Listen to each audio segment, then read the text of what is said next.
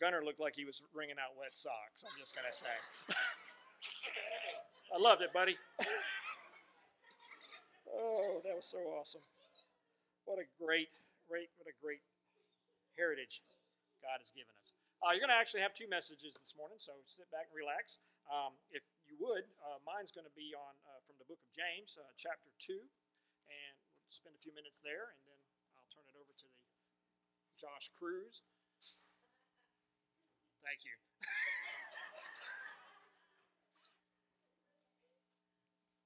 But I've been thinking, I recently got a letter from my mother's sister, and it gave me a list of family members that have since passed, of course, and where they're buried and that sort of thing. And in the process, there was a name that was mentioned that's in the Cross Creek area that may be a distant cousin, and we trace ourselves back to the same great-grandfather. And so I was thinking about that, and of course, homecoming is all about, in part anyway, looking at the past and thinking about what has happened and what's gone on. And you know, Joppa's 125 years old today, or we celebrate it today, and that's quite a testimony to God's grace. But as I began to think about it, I realized here from James how that works out, and why we have reasons to be grateful. Because what's taken place is that 125 years ago, somebody believed God and acted. And in that action, God blessed it and has multiplied it over the years. And we have a little history out there on the foyer that has been put together in days past, and you can kind of read a little bit about the church and that sort of thing. But as you think about it, somebody was obedient to the call that God had put upon them, and they faithfully executed that to the best of their abilities. And down through the generations, it's got to where we are today. And so we have reasons to be just exceedingly joyful, grateful. You know, I go out go cut the graveyard sometimes, and you go out there and you read the names, and there's 24 folks that are out there during my time here, and you think about that, and you think these people had an impact in their generation. They made a difference. And so I thought about that, and I thought about the fact that what will they be saying about us 125 years from now? If the Lord tarries and this church has that opportunity, what will they be saying about our generation? What will they be speaking about it? And from James, it's a familiar passage in chapter 2, picking up in verse 14. It says this: "What does it profit, my brethren, if someone says he has faith, but does not have works? Can faith save him?" And we would spend hours debating about works over faith and Paul over James and these kinds of things, but that's really not the issue. The issue is that if I say that I believe God's going to do something, how do I respond to that? How do I act accordingly? There's a name out there, George Fletcher. Don't know the man, don't know anything about him other than what's on that piece of paper, but he was the first pastor of Joppa. So I'm going to make some assumptions here, because I had the privilege and honor to be involved in 5 church plants, 3 of which are very successful. One was a unique situation where it drew some people out of something and brought them into the kingdom. And then the fourth one, the other one changed direction a little bit and went in a different way. But nonetheless, when you're involved in those kind of things, it really brings to home what you're doing today is going to make a huge impact down the line. It could be all the difference in somebody's life.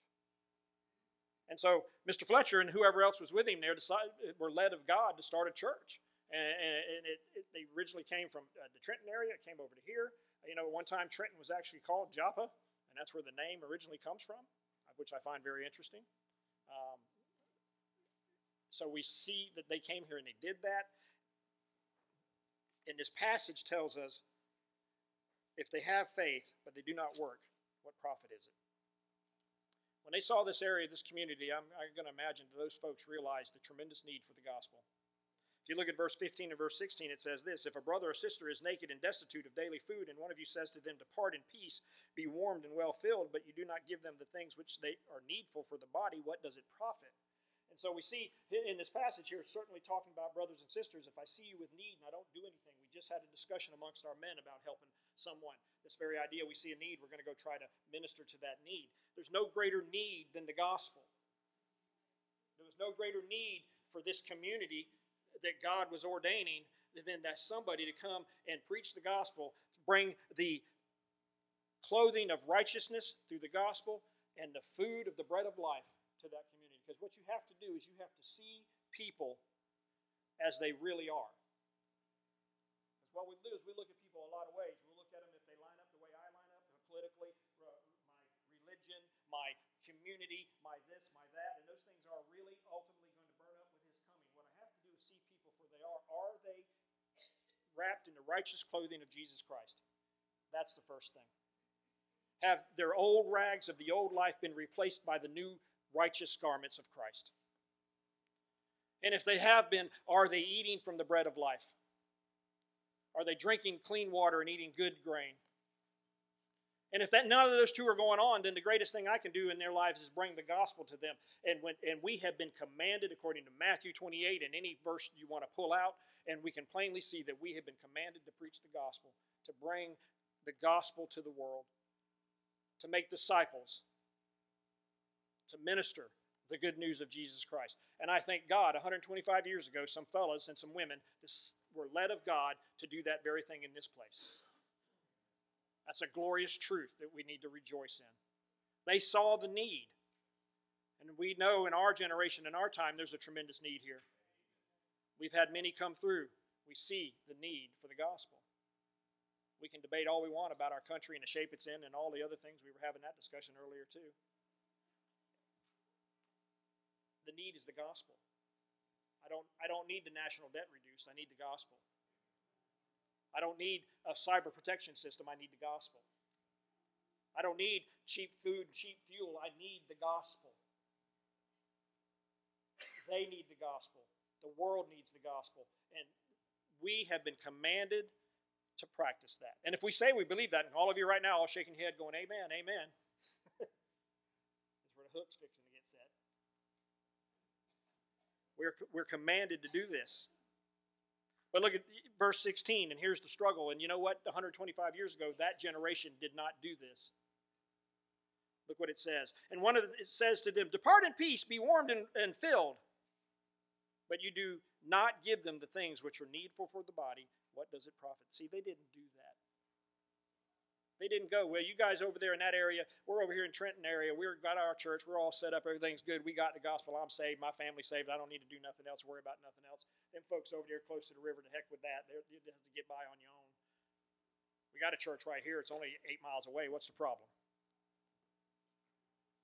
I didn't do that. They brought the clothing and the food over here. They brought it here. And it began to be established. It moved on this location in 1915, I think is what it said. The name changed a couple times after that. Went to First Baptist of Swanee at one point, and then changed back to Joppa. But the fact of the matter is, those folks practiced their faith. They lived out their faith. They took the command of God seriously, what He had put on their hearts to do, and they did it. And I can tell you, sometimes you think you're crazy in the middle of that. Like I said, we started a church over there at Bronson, me and Brother Andy, and I'll tell you what, there was a whole bunch of people told us, y'all crazy. First of all, there's no need for a church way down in them woods. There ain't nothing down there between Bronson and Newberry. Carry yourself down there on some of them pig trails, you'll find out. I imagine these folks were probably told, you don't need to go over there. There's nothing over there but farmland. Them folks don't need all this.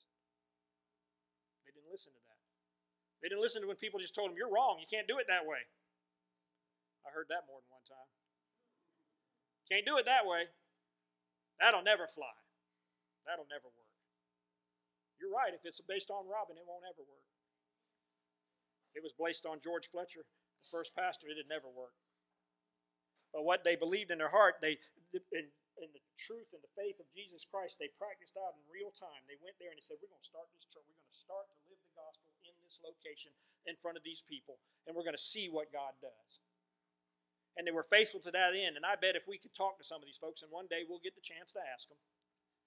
You think they had any hardships, any tough times, any struggles through them 125 years? Let me see. There was only, 1896. That would have been 2 world wars, the Roaring Twenties, Prohibition, the mobs, the Great Depression, Second World War, Korean War, Vietnam War, Civil Rights Movement, the 70s.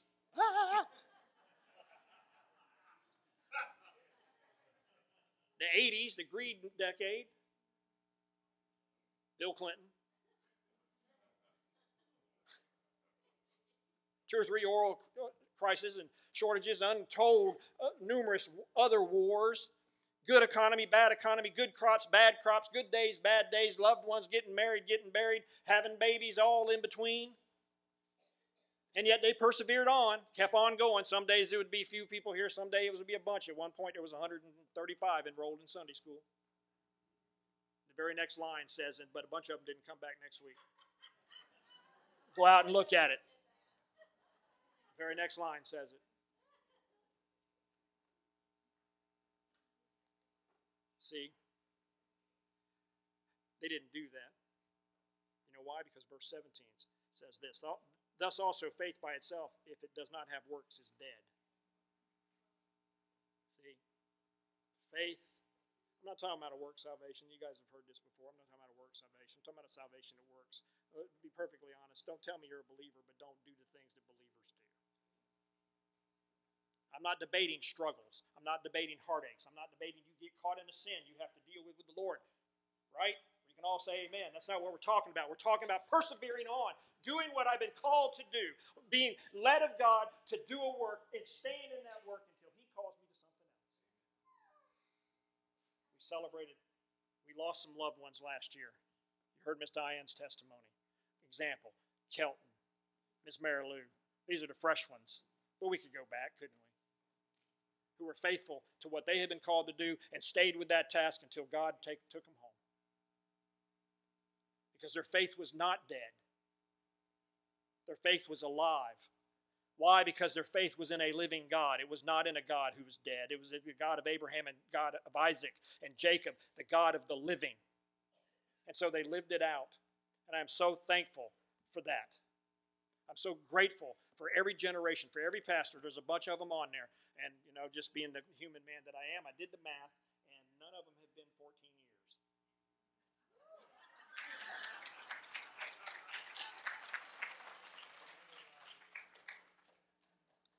Miss Eileen told me I must be doing something right. God is great. God is great.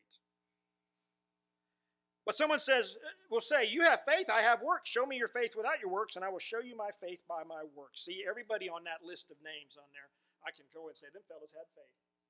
Those women that supported them had faith. The folks who attended had faith. They believed.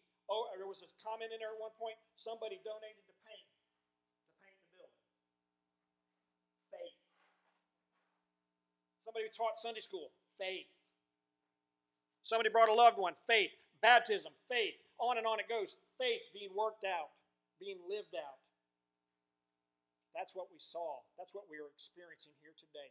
The works of those folks by faith in Jesus Christ.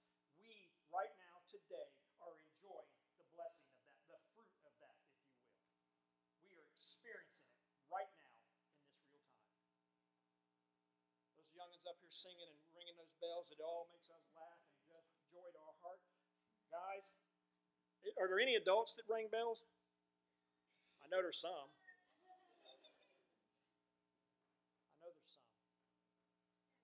Poured time in VBS.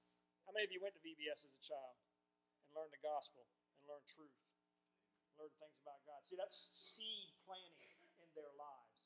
That's putting gospel seed, sowing it into their lives and waiting on God to bring increase. That's faith. That's what happened. And I rejoice in what these folks have done. We are here today because their faith was not dead. Lived out what they said they believed. And the only real question I have, and this is one I've been asking myself over the last few days as I thought about this and pondered it, what are they going to say about me?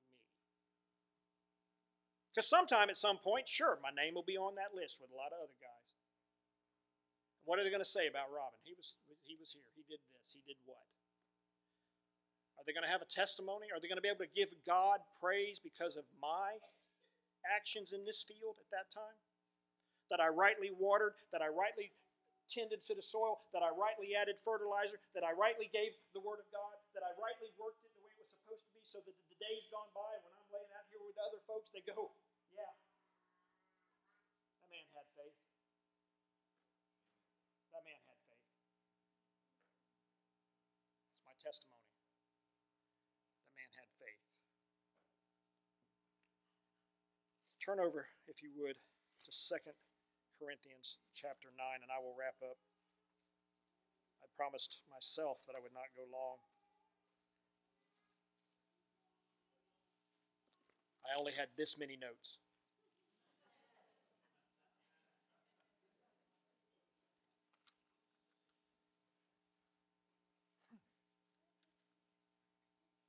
Pick it up in 2 Corinthians chapter 9, verse 6. It says this, "But this I say, he who sows sparingly will also reap sparingly, and he who sows bountifully will also reap bountifully." The question before us, Joppa, is how are we going to sow? We're fixing to do VBS. It's a fun time, great time, best time in the world. We got a class for everybody, anytime, any place, anyhow. You can work, you can serve, you can enjoy, you can learn, you can grow. The real issue is, for those of you who are going to be involved in it, how are you going to sow?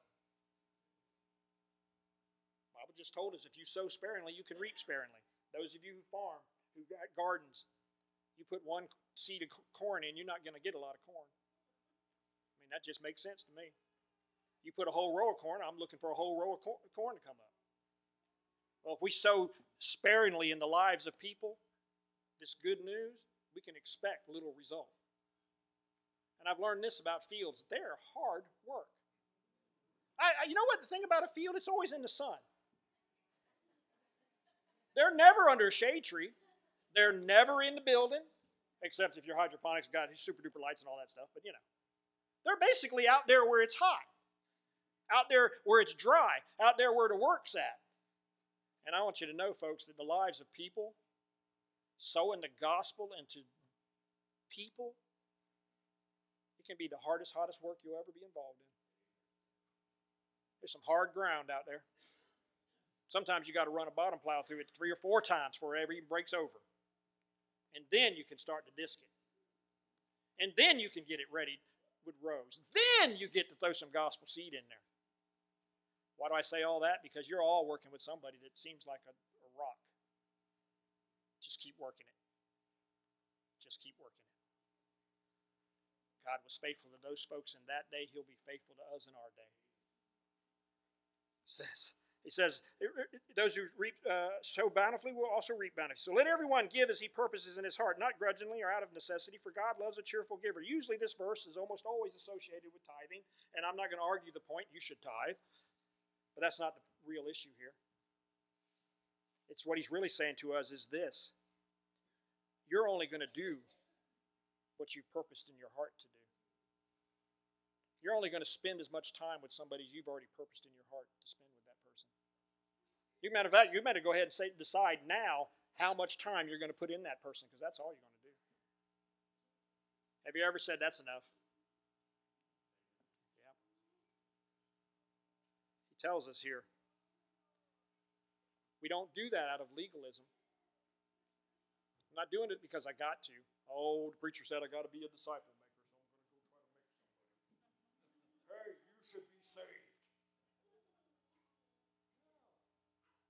No. He just told us he wants a cheerful giver. He wants somebody who's joyful in the giving. And besides that, if you're on the other way around, how many of you ever had a teacher?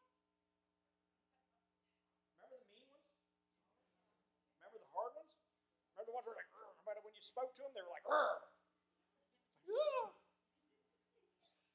Nobody likes that. Think about the teachers you really like. Man, they knew what they were talking about. They made it interesting. They made it exciting. And they actually liked you.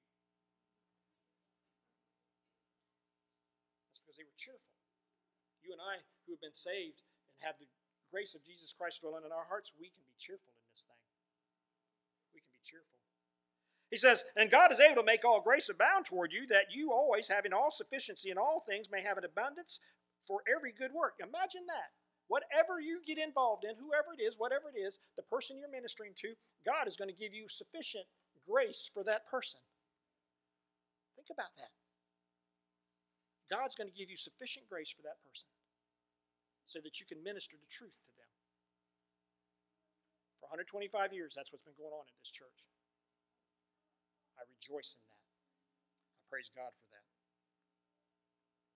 And you move down to verse 10. Now may he who supplies seed to the sower and bread for food supply and multiply the seed you have sown and increase the fruits of your righteousness. So how he's asking for God to bring that about. And he says, while you are enriched in everything for all liberality, which causes thanksgiving through us to God. See that?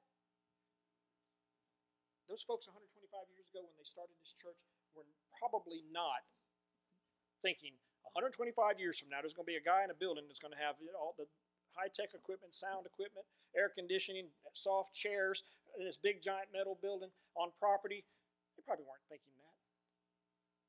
They were just thinking, I'm going to work this field today. And somebody somewhere down the line is going to praise God because of it. Think about the person who preached the gospel to you. First real example I had of the gospel is my dad. He's here today, and I praise God for that. And he preached it in a way that made me pay attention. You know what he didn't say? You dirty sinner son, get right. He already knew that. But he just started living a gospel life. There was a dramatic change in my dad's life one day. And I got to see it firsthand. And he started testifying of what God had done in him. And he stayed on that. And it made all the difference in my life. And I praise God for that. You praise God for the person who spoke to your life. That's what we're talking about here today. 125 years ago, people committed to the gospel and lives were changed, and we give thanks. We give thanks. We're wrapping this up, which in reaching everything, liberality, which causes thanksgiving through us to God for the administration of this service, not only supplies the needs of the saints, but also is abounding through many thanksgiving to God. Guess what? And the ladies can testify of this one. Them ladies that do the cooking and all the people who are involved in it, it's like 50 meals get made every week now. And they can tell, and I'm not speaking for them, but I put money on it that they will tell you that they are the ones who are getting the blessing. After all the work and all the everything else they did, they're the ones. Somebody like Mr. Cecil makes a profession of faith and becomes saved.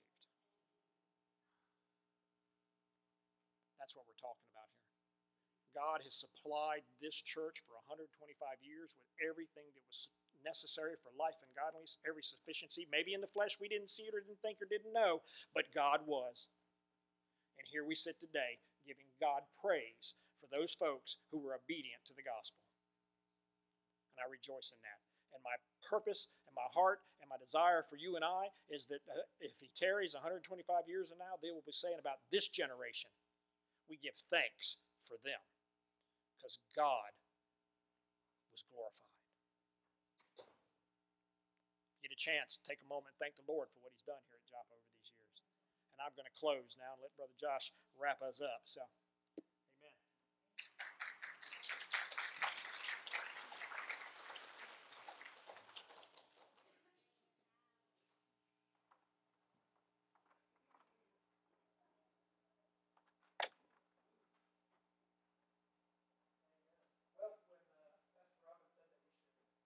Speak today, and I knew he hadn't been here in a couple of weeks. I thought, well, I better be quick because I'll be holding them up against lunch and we'll be past 12 o'clock.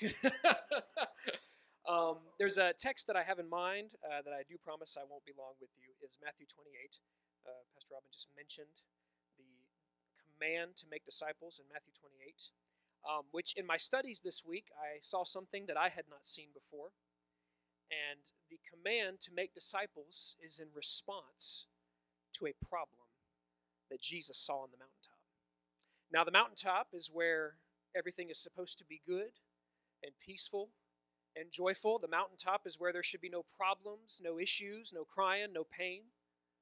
God describes heaven as his own mountaintop on the most high, seated on the highest height is the Lord God who looks down upon the earth as his footstool. But Jesus is on the mountaintop. This is after his crucifixion, after his resurrection. Jesus is on the mountaintop.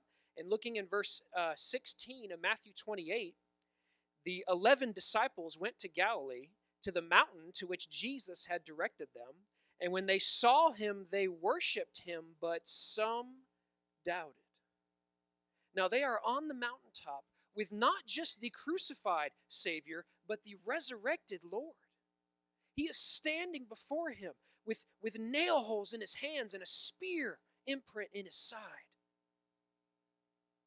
How could some doubt? the Lord Jesus in that moment right then. It would be so easy to look at these disciples and scoff and say, I would never do that. I would never scoff and doubt Jesus on the mountaintop when he's showing me his nail-scarred hands, the blood that he shed just for me on the cross. I would never doubt. But some did. And this is easily testable if you just simply look in your own heart when I ask, have you ever doubted God? We have. We have. Pastor Robin said 125 years ago, they started this church. What will things be 125 years from now? We will never know if we don't do this command right here. If we do not do this, there will be no one to remember us. This building may be here, but they might turn it into American Legion Hall. Now, I don't want that to happen, but if we don't do this text, it will. They'll turn this place into something else. And long after all of us are gone, what will the memory be? It lives on in disciples. Some doubted. So Jesus sees this doubt. He sees this issue. And look what the doubt does. It stops worship. It stops them from worshiping God, the very thing we were created to do, the thing that was disrupted in the garden, the thing that was destroyed by sin, that Jesus has now come to put back together. The issue is still here. And what does the Son of God, the resurrected Savior, and God Almighty himself say is the antidote to this venom of doubt? Verse 18, Jesus said to them, all authority in heaven and on earth has been given to me. He is bringing all authority of God in heaven on the Most High to solve this issue of doubt. And what is the authority going to do? Go, therefore, and make disciples of all nations.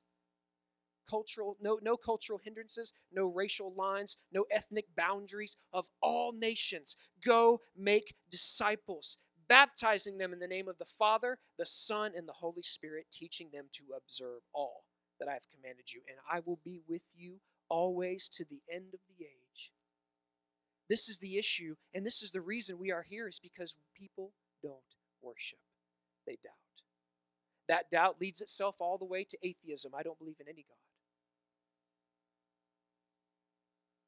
The fix to doubt, the problem of a lack of worship, is in making disciples. In James chapter 1, verse 6, the Bible says, let him ask who is asking in faith with no doubting, for the one who doubts is like a wave of the sea, driven and tossed by the wind. For that person must not suppose he will receive anything from God. He is a double-minded person, unstable in all their ways. This is the one who doubts God, and this is why you cannot worship when you doubt God. How many Sundays have you been here or been at another church when doubt is filling your heart and you're struggling and you're trying to keep your head above water and you're trying to worship God, but it's so difficult because the doubt has tossed you. The doubt has left you sinking. The same way Peter, the only other human being to walk on water besides the Lord Jesus when he was in a human body, Peter is walking on water, but he takes his eyes off Christ. He looks at the waves on either side of him and begins to doubt God, and that's when he sinks. Doubt will sink your worship. Doubt will stop you from doing the thing God created you to do. You have a purpose, and sin disrupted that purpose and took it away from you and replaced with doubt. Remember what the serpent asked Eve. He didn't say, oh no, just eat the fruit, you'll be fine, trust me. When she said, God said not to eat of this tree, he said, did God really say? He came with doubt. And the devil is still whispering doubt in your ear. Are you really saved? Wouldn't you be more mature if you were saved? Wouldn't you have less sin if you were really saved? I mean, me personally, the thing the devil whispers in my ear is, you'd be smarter than you are. You'd remember those Bible verses if you were a real Christian. Because I struggle with memorizing the verses. I can remember where it is in the kind of the text, but man, sometimes my daughter Anna Snow has way more memorized than I do. And she must get that from her mother, because she didn't get it from me. And I feel the devil, I feel Satan telling me that sometimes. If you were a real Christian, you would remember those verses. Satan comes with doubt. But what does Jesus come with? Discipleship. And it is in making disciples that we remove doubt and instill worship in them. And you might be asking, well, how do I do that? How do I make disciples? Well, John 13:34 and 35 say this, a new commandment I give to you, that you love one another, just as I have loved you. If you are to love one another, by this all people will know that you are my disciples. This is how you make disciples. Just love people. Love others. The world is so devoid of this love. I mean, it is the Sahara Desert out there of love. And I know this because across the street, when these kids come on Wednesday night, without naming names, can I just mention 3 disciples I'm currently working with right now? And they're relatively new. One of them is excited right now about his new stepdad because he doesn't beat him. When I asked him, "Oh, you like your stepdad?" "Oh, yeah, he doesn't hit me. It's great." And he's being sincere. I have another disciple that he can't go on the Keys mission trip because he has a summer job, and the 1 week he's allowed to take off, his mother is coming into the state to visit him. That's the week he needs. I have another disciple that when I picked him up, he was crying, and I said, "Buddy, what's going on?" And that's when I noticed the laceration on the back of his head where one of his family members had beaten him that day. He did not need a Greek word. He did not need some kind of fancy education that I have. That boy did not need me to go, "Oh, let me tell you how you can fix this." What they needed was love. That's what he needed. And that's why they keep coming back. That's why they keep coming back. That's why you're here. Because God has loved you, put a love in your heart that you can love each other with. That's why we're here today. That's why we've been here for 125 years. That's why I believe Joppa will be here for the next 125. And they won't remember our names. There really will be a list somewhere. But you know what they will remember is the love that we had for each other. Making disciples is simply loving people. If you love somebody, that person will become your disciple. You watch. In fact, it's amazing. We have all these programs about how to make disciples, all the ways you can go out and find some. Trust me, just love somebody who needs it. They will come to you. They will flock to where you are. This person loved me. This person showed me the love of God. And with them, now I find my disciple making. This is the fix for the problem of doubt. And there's one last text I'd like to share if you'd like to turn there. It's Matthew 22. Jesus is challenged by the Pharisees. They know that he is bringing new covenants to the Jewish people. He is bringing the new method of salvation, no longer offering physical sacrifices, but offering a once and done spiritual sacrifice. And so in Matthew 22, verse 34, they challenge him by saying this. And one of them, a lawyer, asked him a question to test him and said to him, "Teacher, which is the greatest commandment of the law?" And Jesus said unto him, "You shall love the Lord God with all of your heart and with all of your soul and with all of your mind. This is the great and first commandment." This is worship. Loving God is worship. No matter what you might do in your physical body, if your heart does not love God, then you cannot worship. I mentioned this in Sunday school that I can look like I'm worshiping from my mind to my mouth, but if my heart's not involved, it's not worship. You love the Lord your God. Jesus is echoing Deuteronomy 6. But then he goes on to say, and a second is like it. You shall love your neighbor as yourself. On these 2 commandments depend all, the law and the prophets. Joppa Baptist Church, you know that I love you, but I'd like to challenge you as I have been challenged studying this text. If what we're doing doesn't match up with one of these 2 things, we must ask, why are we doing it? And I asked myself a harsh question this week, and I looked at my own church. And I asked myself, what are we doing and why are we doing it? And do you know what I found to the joy of my soul? Is that you people are doing these 2 things. Pastor Robin mentioned that Friday food ministry. That food is delicious, but do you know what's even better? The discipleship. This service right now and all the fun that we've had, it's wonderful, but do you know what's better? Is the love and worship. We are doing it. We are doing it, but church, we could do better. And what I mean by that is this. When there are things that try to creep in and disrupt our worship, when things try to come in and cause doubt in us, remember these 2 things. If you are purposing to love your neighbor and love God, then you are not doing wrong. But these things are not easy. In fact, I would guess, and I'm not going to ask you to raise your hand, but I would guess that we spend more time doubting than we do worshiping. The world is in such a state. I have heard more people tell me that Jesus was about to return during the COVID-19 pandemic than ever before. And I'm not sure. Maybe he is. It'd be really great. But I know this. Until he returns, you and I have a command. And it has been my privilege to be at this church, serving with you. In a sense, I was enjoying a spiritual homecoming today. Because the joy of my soul, I was so afraid that I was going to look inside my own heart, my own ministry, and my own church and find out that we were not doing one of these two things. But by the gracious mercy of God, I looked deep within myself, I looked within our ministries, and I found people who love God and want to love each other.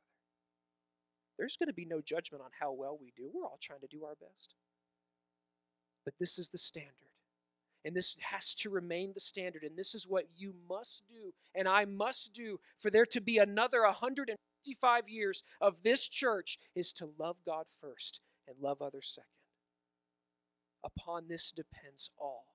The law, all the prophets, all the church services, all the worship, all the Sunday school classes, all the meals, all the homecomings, everything is worship and making disciples. Love God, love others. Joppa Baptist Church, I love you. And I know that you love me because you put up with me. That's real love right there. You and my wife, I don't know how y'all do it. But I'm so thankful to my God who has instilled these things in us. Let us never forget. The answer to doubt is worship. The fix to doubt is loving each other. And the response to those with us on the mountain who are doubting is not to cast them off for not being good enough, not to throw them out for not being right enough, but to grab arms and say, worship with me, love with me, and God will see us through. Joppa Baptist Church, enjoy your homecoming today because God has provided it for you. Let us pray. Dear Lord Jesus, I thank you once again, Lord, that the perfection we seek is not found within our grasp. For Lord, I would destroy it if able. If it was up to me to lead these people to heaven, Lord, we would all surely fail. Lord, I'm so thankful that your Son not only brought the truth that we needed, Lord, but brought the way to do it. Lord, I don't have to do anything else for making a disciple but loving somebody. That's because you loved me. Lord, and in that love we find the perfect harmony of being in the family of God. So Lord, I thank you. I ask you to bless this church, bless these people. Lord, I know we have visitors today, some traveling, Lord. Bless them as they return to their own churches. But Lord, challenge us. Fix our hearts if they be wrong. If I'm doing something other than loving you and loving my neighbor, I am in error. And I need to change. But this change is not bad. Lord, this change is good. So I ask, Lord, a special prayer now. If there be someone in here, even on homecoming, Lord, who doesn't love you, that doesn't love their neighbor, that this be the day they could turn to you. Lord, Romans 10 says, if they will confess with their mouth and believe in their heart that you are the resurrected Savior, they will be saved. Not maybe, not if they're good enough, not if they have enough Bible verses memorized or if they've been to enough services. They will be saved. This is our resurrected Lord, whom no one can say is not able. So I thank you, Lord. And remind us of the past 125 years, Lord, but help us look to the future. For our future may be found, Lord, in great hardship, great struggle. But if we remain true to your commandments, if we love you and we love each other, we will never fail. I thank you, Lord, for the wonderful testimony of this church. I have the most immense joy, with no pride involved, to be associated with Joppa Baptist Church and the saints that worship here. I thank you, Lord, for being able to be counted amongst them.